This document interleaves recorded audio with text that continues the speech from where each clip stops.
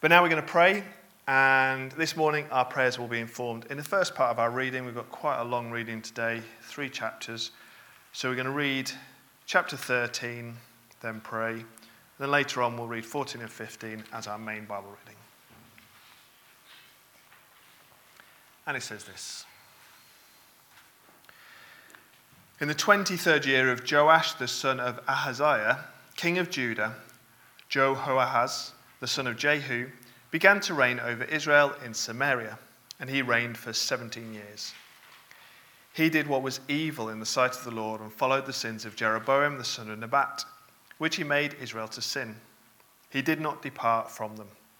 And the anger of the Lord was kindled against Israel, and he gave them continually into the hand of Hazael, king of Syria, and into the hand of Ben-Hadad, the son of Hazael. Then Jehoahaz sought the favor of the Lord, and the Lord listened to him, for he saw the oppression of Israel, how the king of Syria oppressed them.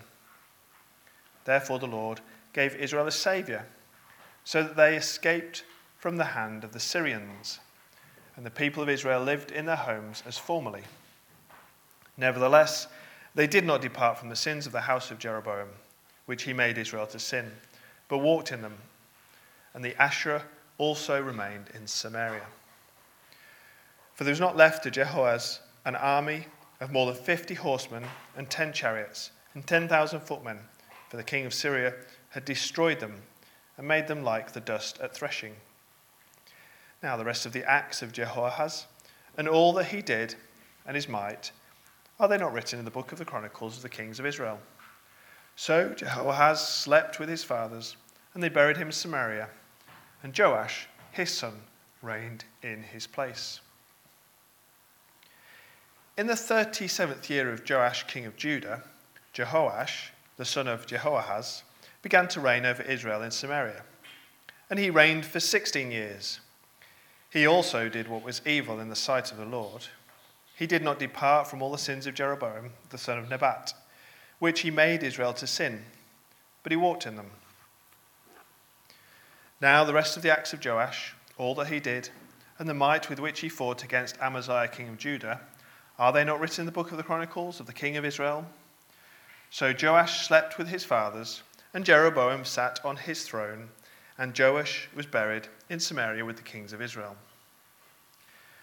Now when Elisha had fallen sick with the illness of which he was to die, Joash, king of Israel, went down to him and wept before him, crying, my father, the chariots of Israel and its horsemen. And Elisha said to him, take a bow and arrows. So he took a bow and arrows. Then he said to the king of Israel, draw the bow. And he drew it. And Elisha laid his hand on the king's hands. And he said, open the window eastwards. And he opened it. Then Elisha said, shoot. And he shot. And he said, the Lord's arrow of victory, the arrow of victory over Syria. For you shall fight the Syrians in Aphek until you have made an end of them. And he said, take the arrows. And he took them. And he said to the king of Israel, strike the ground with them.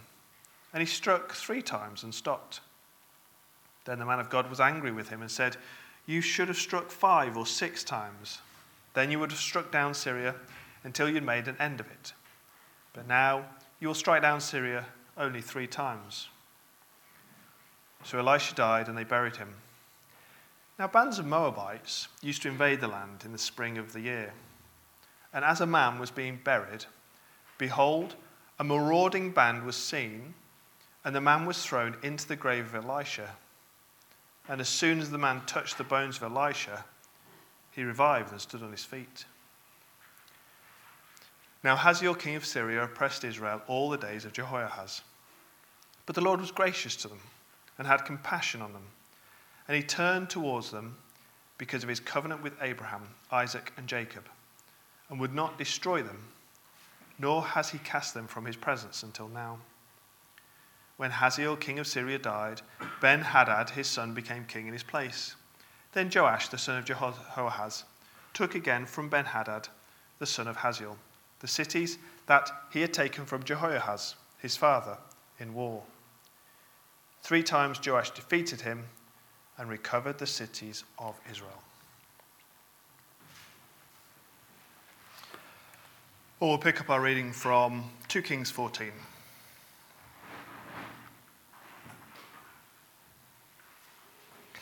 In the second year of Joash, the son of Joahaz, king of Israel, Amaziah, the son of Joash, the king of Judah, began to reign.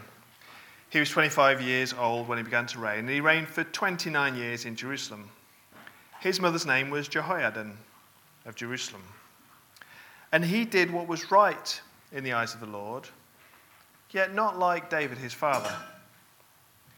He did in all things as Joash his father had done, but the high places were not removed. The people still sacrificed and made offerings on the high places. And as soon as the royal power was firmly in his hand, he struck down his servants who struck down the king his father. But he did not put to death the children of the murderers according to what's written in the book of the law of Moses, where the Lord commanded, "Fathers shall not be put to death because of their children, nor shall children be put to death because of their fathers, but each one shall die for his own sin." He struck down 10,000 Edomites in the valley of Salt and took Silla by storm and called it Joktheel, which is its name to this day.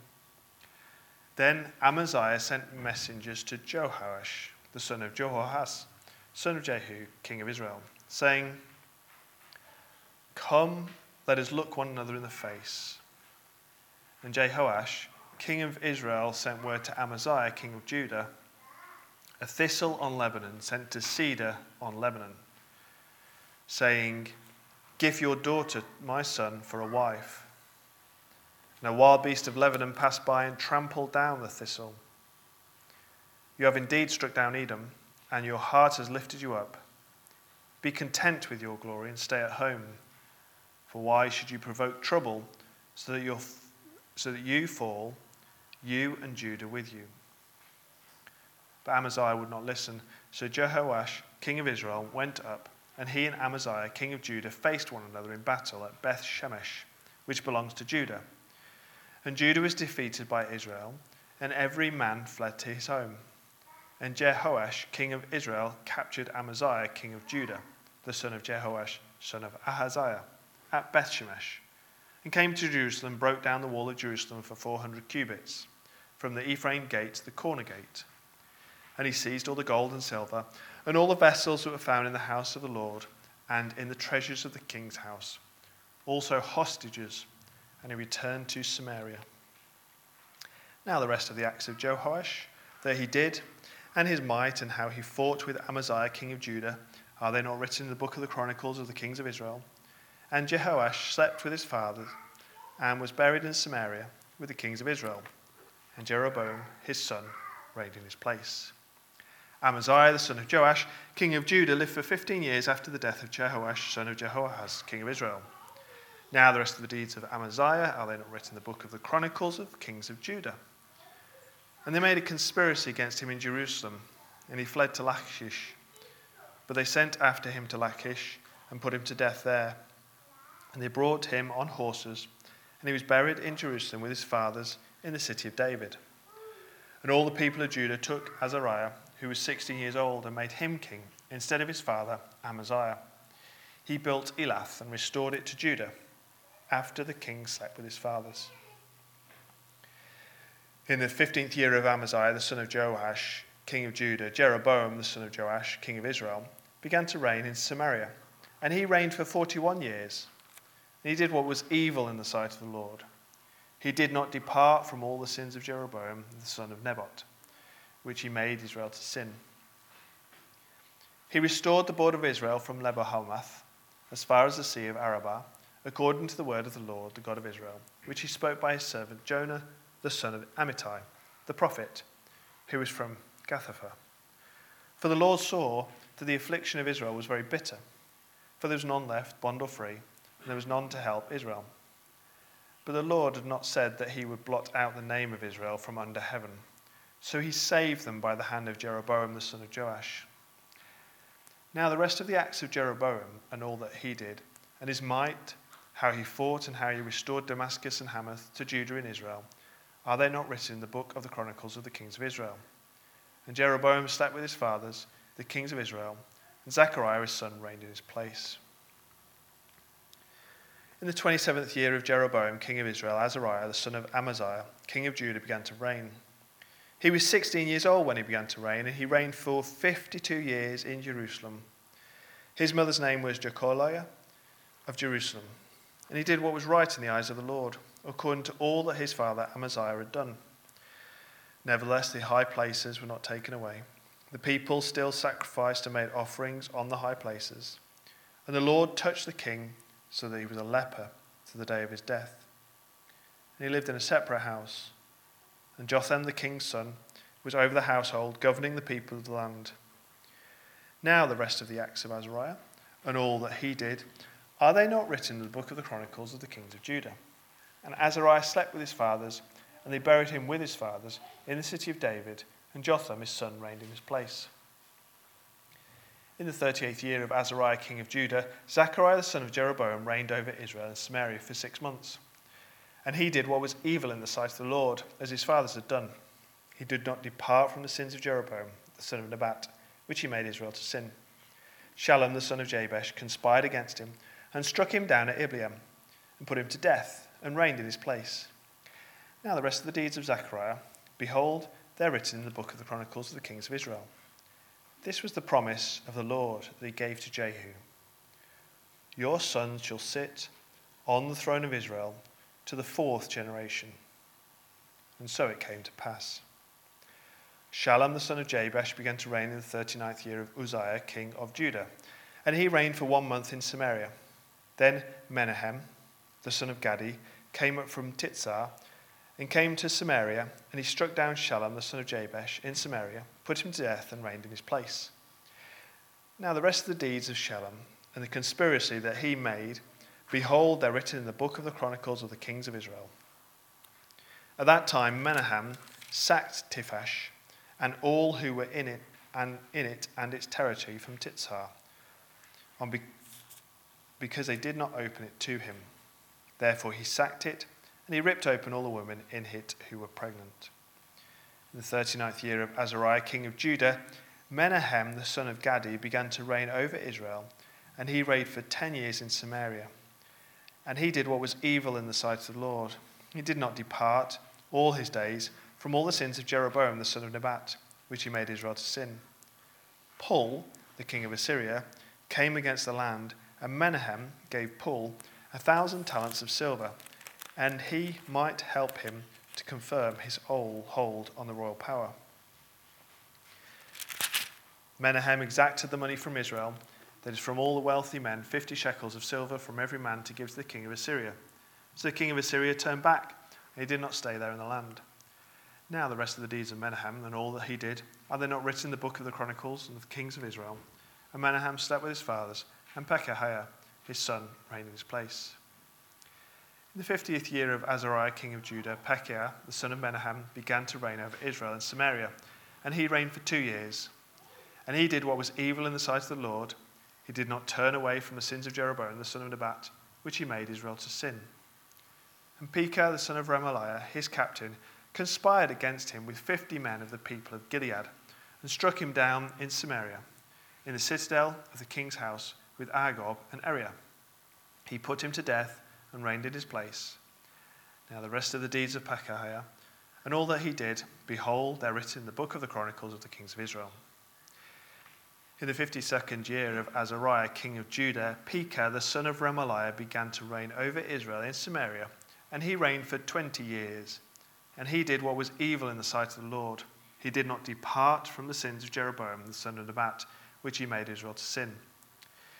In the days of Pekah, king of Israel, Tiglath-Pileser, king of Assyria, came and captured Ijon, Abel-Beth-Maach, Genoa, Kadesh, Hazar-Gilead, and Galilee, all the land of Naphtali, and he carried the people captive to Assyria. Then Hoshea, the son of Allah, made a conspiracy against Pekah, the son of Remaliah, and struck him down and put him to death, and reigned in his place, in the 20th year of Jotham, the son of Uzziah.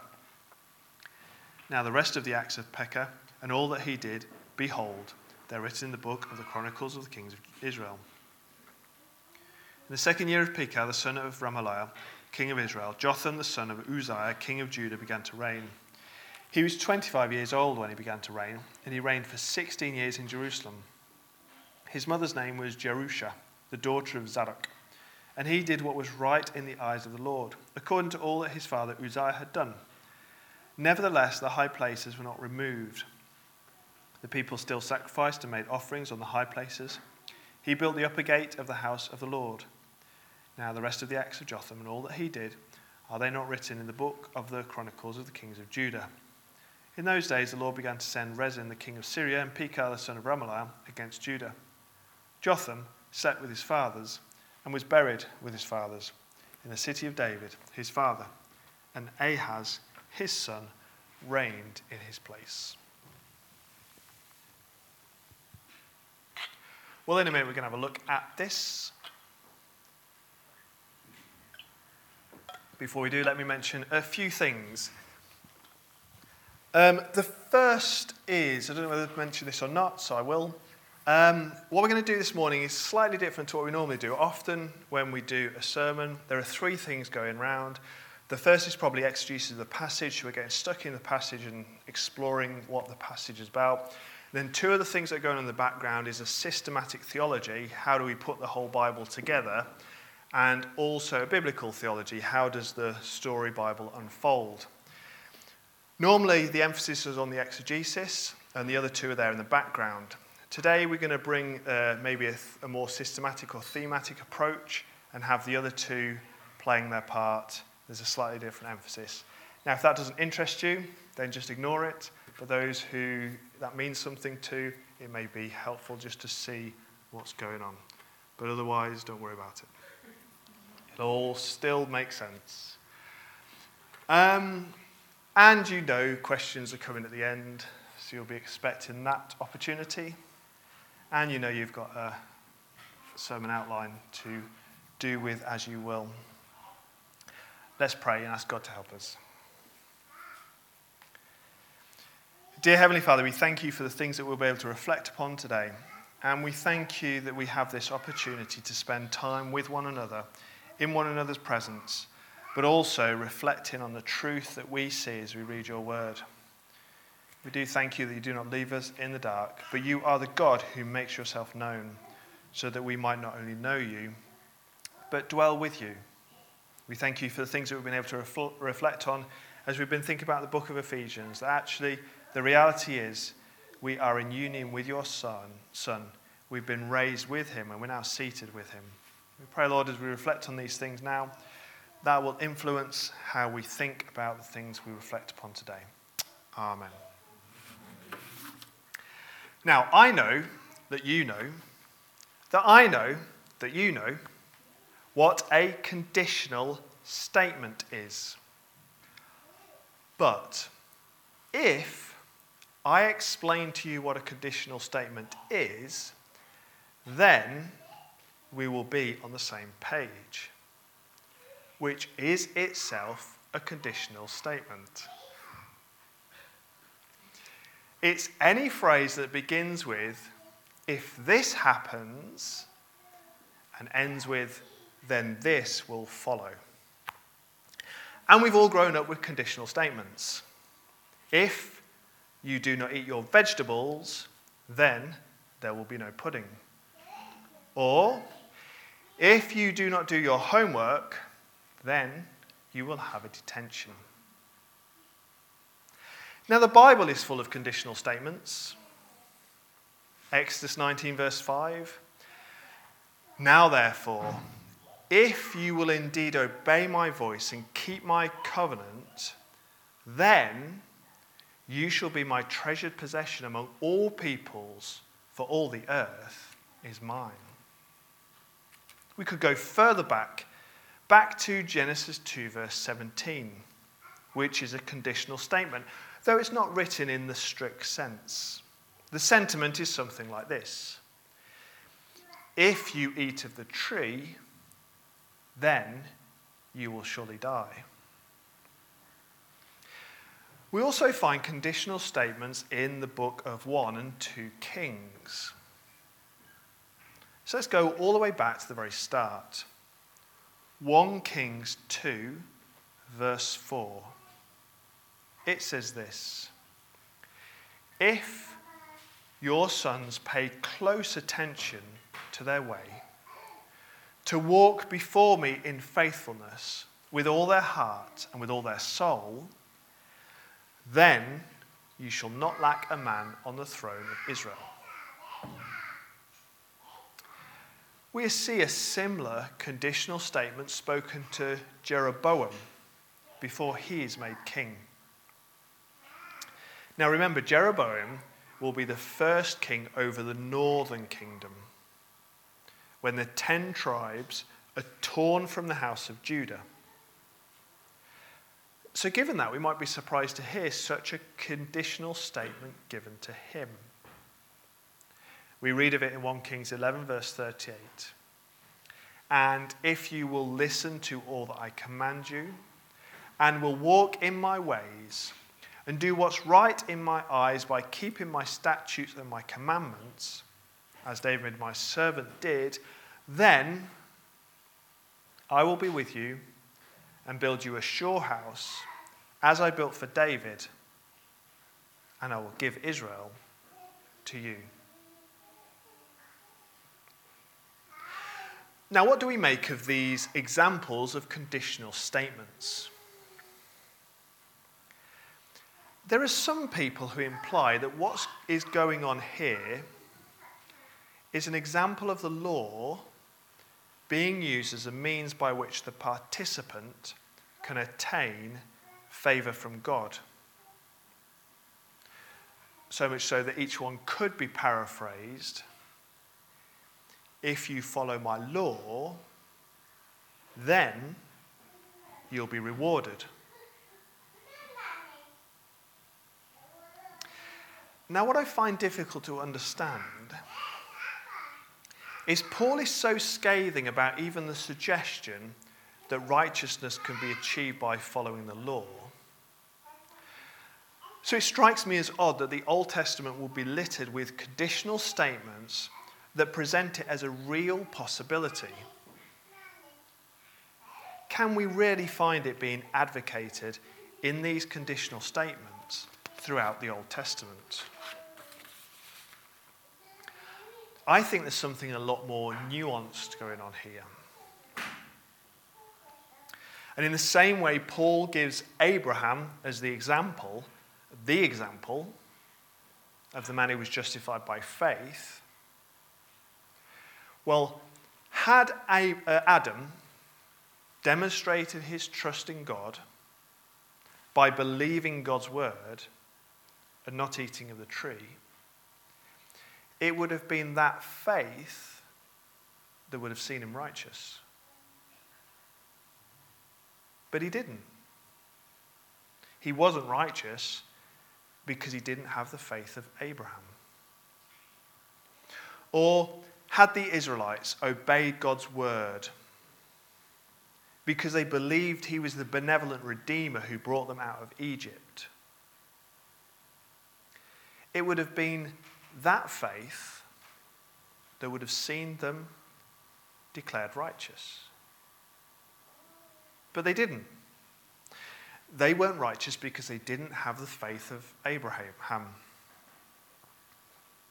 or the kings of Judah, or the kings of Israel.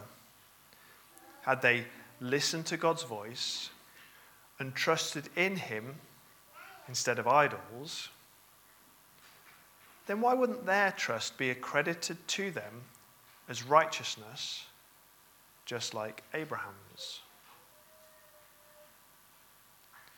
It wasn't because they failed to keep the law that they were declared unrighteous. It was because their faith in God was replaced with faith in those who are not God's at all. Had they had faith in God, they would have obeyed God's voice with the same enthusiasm of that of the psalmist who wrote Psalm 119. Or they would fit the description as given of the man in Psalm 1, whose delight is in the law of the Lord. Now, if this is the case, well then where does all this confusion come from? I believe it comes from a false dichotomy. So let's tease this out. We have this conditional statement given to the kings. If you walk in faithfulness, then you shall not lack a man on the throne. Now, if for a moment we incorrectly label that for the moment law, then you have a promise like the one we had back in 2 Kings 8 verse 19. Yet the Lord was not willing to destroy Judah for the sake of David his servant, since he promised to give a lamb to him and to his sons forever. We then label this statement grace. What we now have is grace and law in tension. But at this point we can conclude, as one of the commentators did, eventually grace will win out over law. To which I genuinely believe this is among the most unhelpful and confusing statements that could possibly be made. Let's explore this a little further as we take a brief look at today's chapter. At this point in Israel's history, things have changed a little. They experience a period of stability. Now, the reason for this period of stability can be found back in 2 Kings 10, verse 30. And the Lord said to Jehu, because you have done well in carrying out what is right in my eyes, and have done to the house of Ahab according to all that was in my heart, your sons of the 4th generation shall sit on the throne of Israel.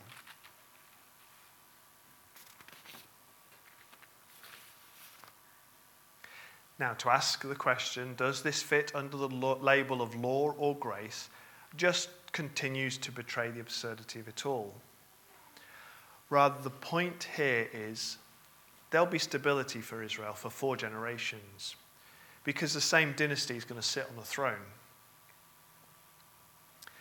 Now, when we pick up the account in chapter 13, Jehu's son, who's called Jehoahaz, he reigns over Israel. We read of how he's evil in the sight of the Lord, and God is attributed with the major defeats that they experienced at the hands of the kings of Syria. But Jehoahaz does seek the favour of the Lord. And the Lord did respond by sending a saviour. It's very clear that Israel doesn't repent, but the king does seek deliverance from the only one who can deliver. That's generation 2. Then his son, Joash's grandson, reigns and continues in the same evil vein. And his losses at the hand of Syria are great, so much so that he visits Elisha on his deathbed. We can see this in 2 Kings 13, 22 to 23. Now Hazael, king of Syria, oppressed Israel all the days of Jehoahaz, but the Lord was gracious to them and had compassion on them, and he turned towards them because of his covenant with Abraham, Isaac, and Jacob, and would not destroy them, nor has he cast them from his presence until now. Hazael, king of Syria, oppresses Israel, but that only goes so far because God is continuing to show forbearance for the people of Israel, and the reason on this occasion is given because of his covenant with the patriarchs. That's Joash, and he is generation 3. Then we come to Jeroboam 2. Yet again, the king is evil. While the people of Israel gain great land, they're still described as being under great affliction. To which we read in verse 27 of chapter 14. But the Lord had not said that he would blot out the name of Israel from under heaven, so he saved them by the hand of Jeroboam the son of Joash. God continues to be patient with his unfaithful people. Jeroboam 2 is generation 3. We've got, Jehu. I've got this wrong, haven't I? Jehu, and then Joash is generation 2, 1. Jehoahaz is generation 2. Generation 1. Joash is generation 2. Jeroboam is generation 3. It works out. Because then comes Zechariah, poor old Zechariah, because he's generation 4. Which means he's conspired against, and a new but short-lived dynasty takes over. Now the stability is gone. And I don't know whether you notice it, but for the remainder of chapter 15, the king or his son is conspired against, and as quickly as a family takes over, another comes and replaces it. Now, if we wish to understand the book of Kings, pitting the law against grace isn't going to be the way forward. Just have a look back with me at 14 verse 3. This is referring to Amaziah. And he, Amaziah, did what was right in the eyes of the Lord, yet not like David his father. He did in all things as Joash his father had done. And as we read through the book of 1 Kings and 2 Kings, we read of a number of kings who were said to have done what was right in the eyes of the Lord, as David had done.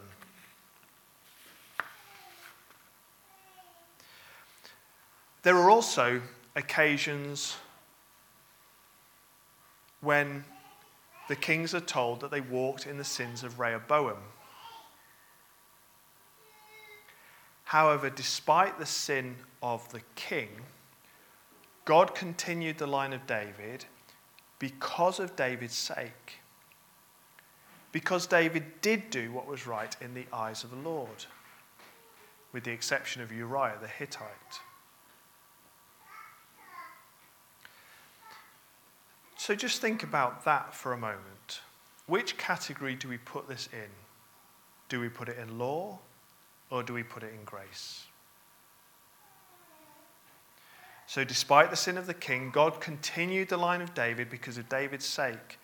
Because David did do what was right in the eyes of the Lord, with the exception of Uriah the Hittite. Well, we don't want to include it in law, because that would mean David earned a reward by doing the right thing. But neither can we with any credibility put it under the category of grace, when it's because David did what was right. So what is more helpful is to understand that David is the faithful Israelite. David trusted God and served him. Because David believed him, and he refused to worship idols in place of God, just as Abraham had done. When David did sin, he repented and was blessed because his sins were forgiven, as attested by Psalm 51. Remember the key theme in the book of Exodus. Let my people go, that they may serve me.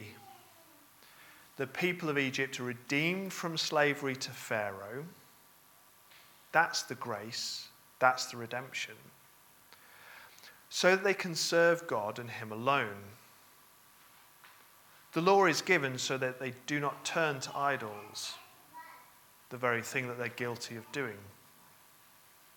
They, unlike David, are not faithful Israel because they turn from God and worship idols. But all this does raise the question, why does Paul make so much of law versus faith? And that's all because the Gentiles are to be included in the people of God.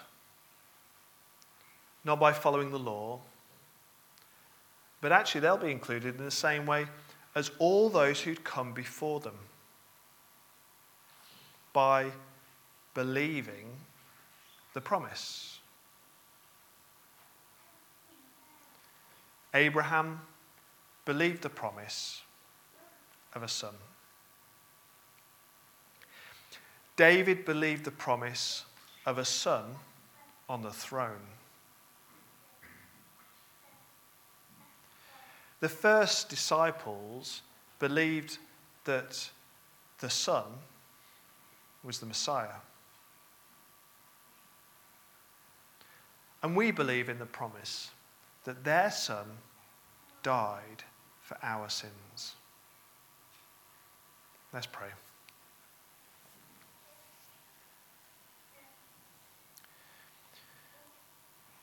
Dear Heavenly Father, we do thank you that you have made many promises throughout redemptive history. And those promises are true and are steadfast. We pray, Lord, that we pay careful attention to the promise that you have made through your Son, that if you trust in him, your sins will be forgiven. We pray, Lord, that we would continue to be faithful on that point, because that's where salvation can be found. We pray, Lord, that we'd serve you in light of all this. Amen. Okay, I hope that was helpful.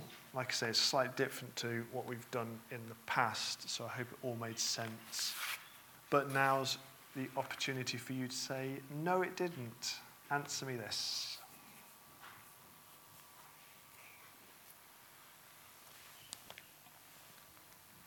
Any questions?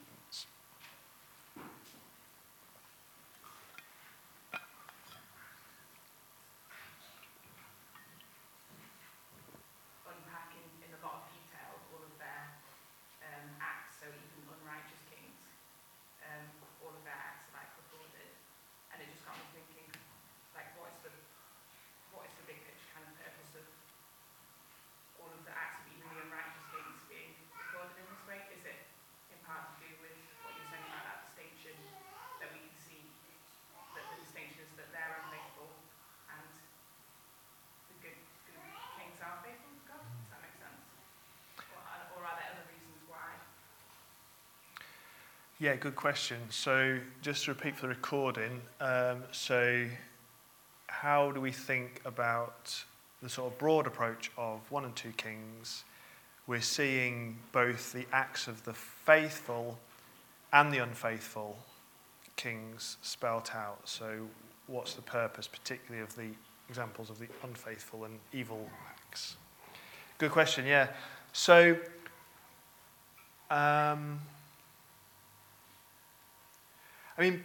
first of all, I guess one of the things is this is how things happened.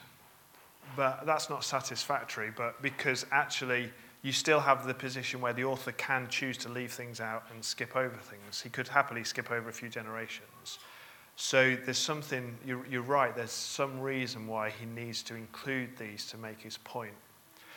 One of the things that I think is worth bearing in mind is that you've got these two parallel kingdoms running through.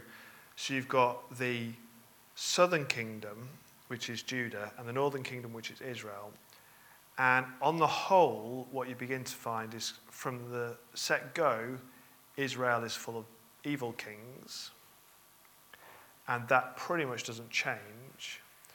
Whereas David starts off with, you've got David and Solomon who are good kings, but then Judah's first two kings, I think, Rehoboam and Abijam, they're evil, and then you start off with good kings.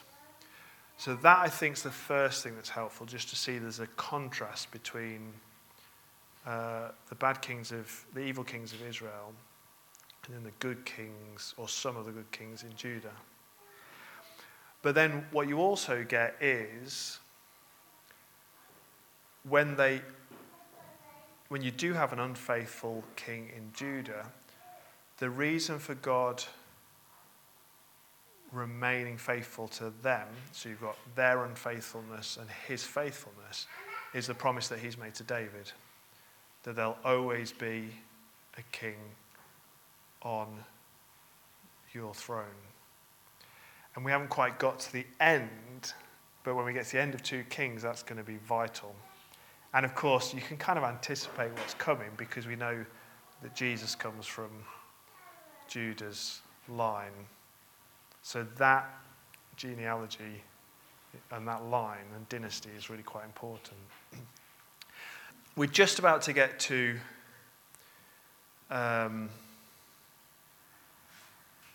we're not too far now, I think, from the end of Samaria, as in the northern kingdom's going to fall.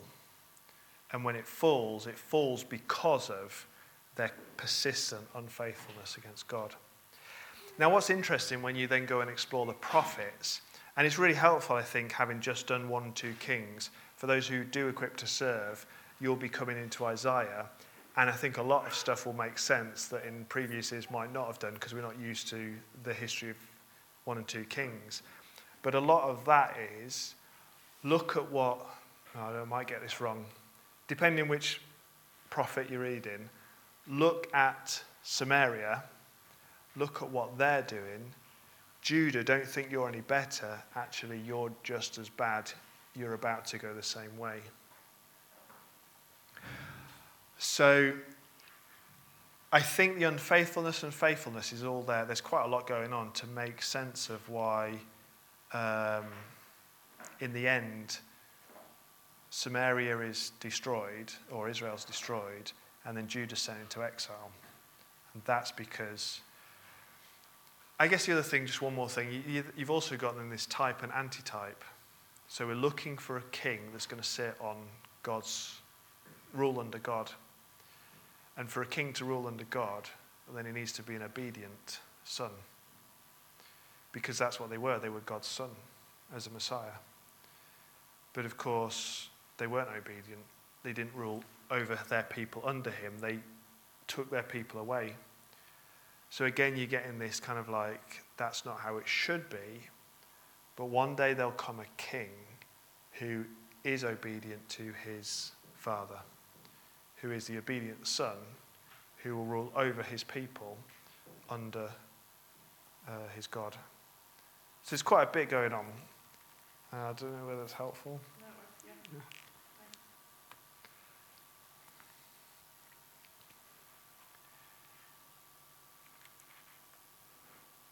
Yes, Nikki.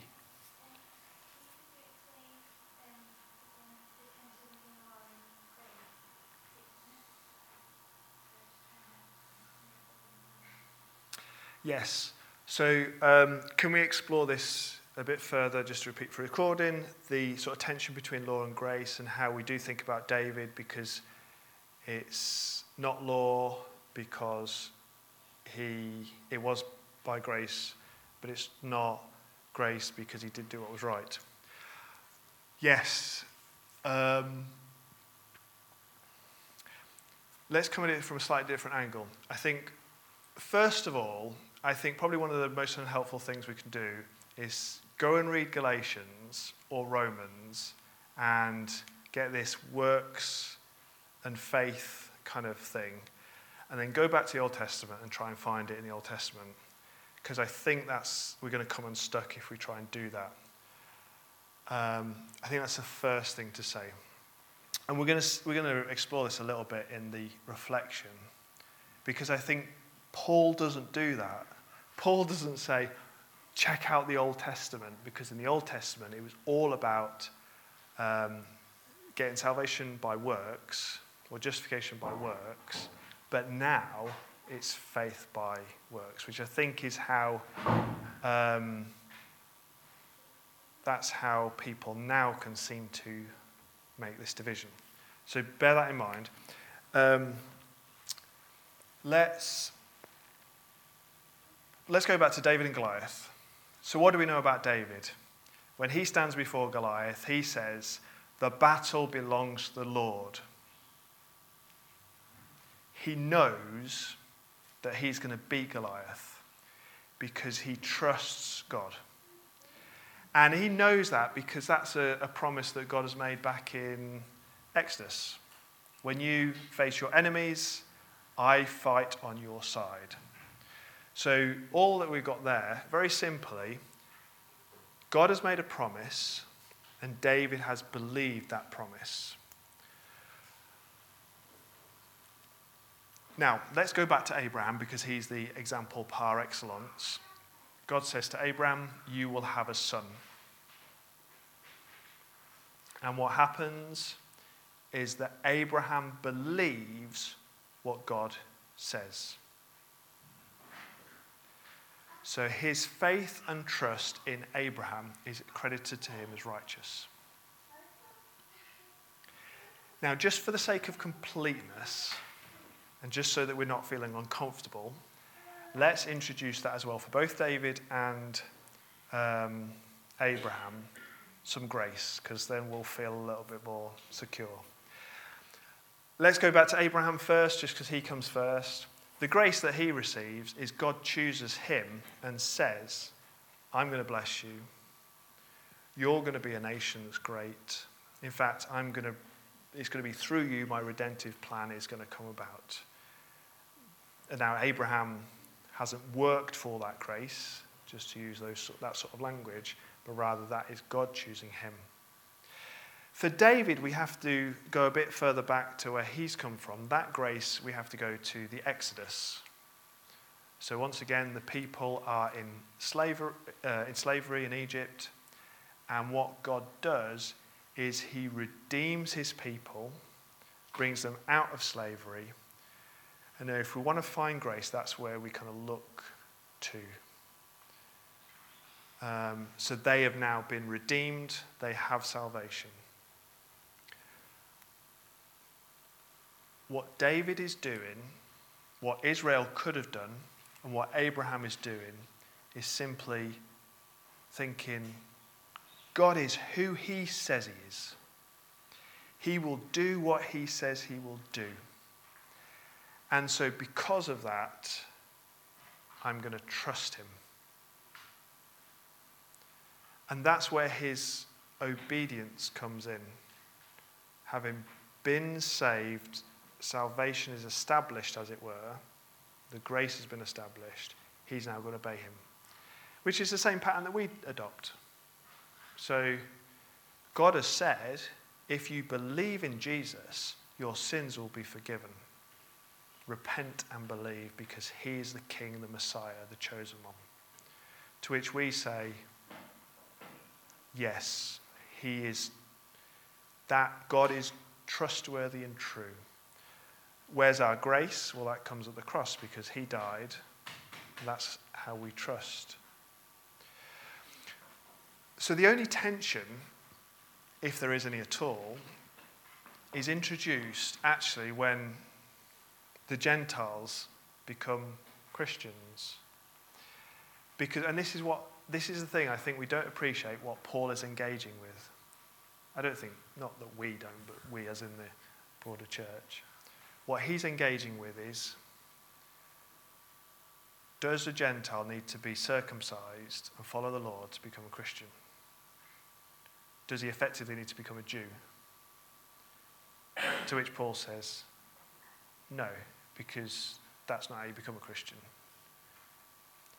What's interesting is he doesn't say, everything's changed, everything's different. He says, because look at Abraham.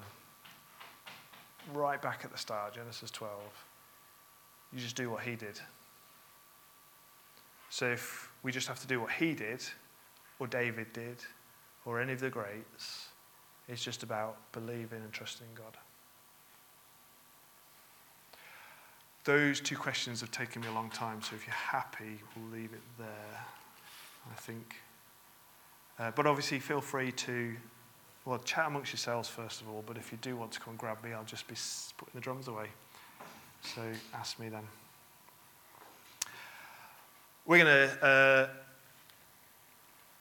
sing our next song, which is My Hope is Built.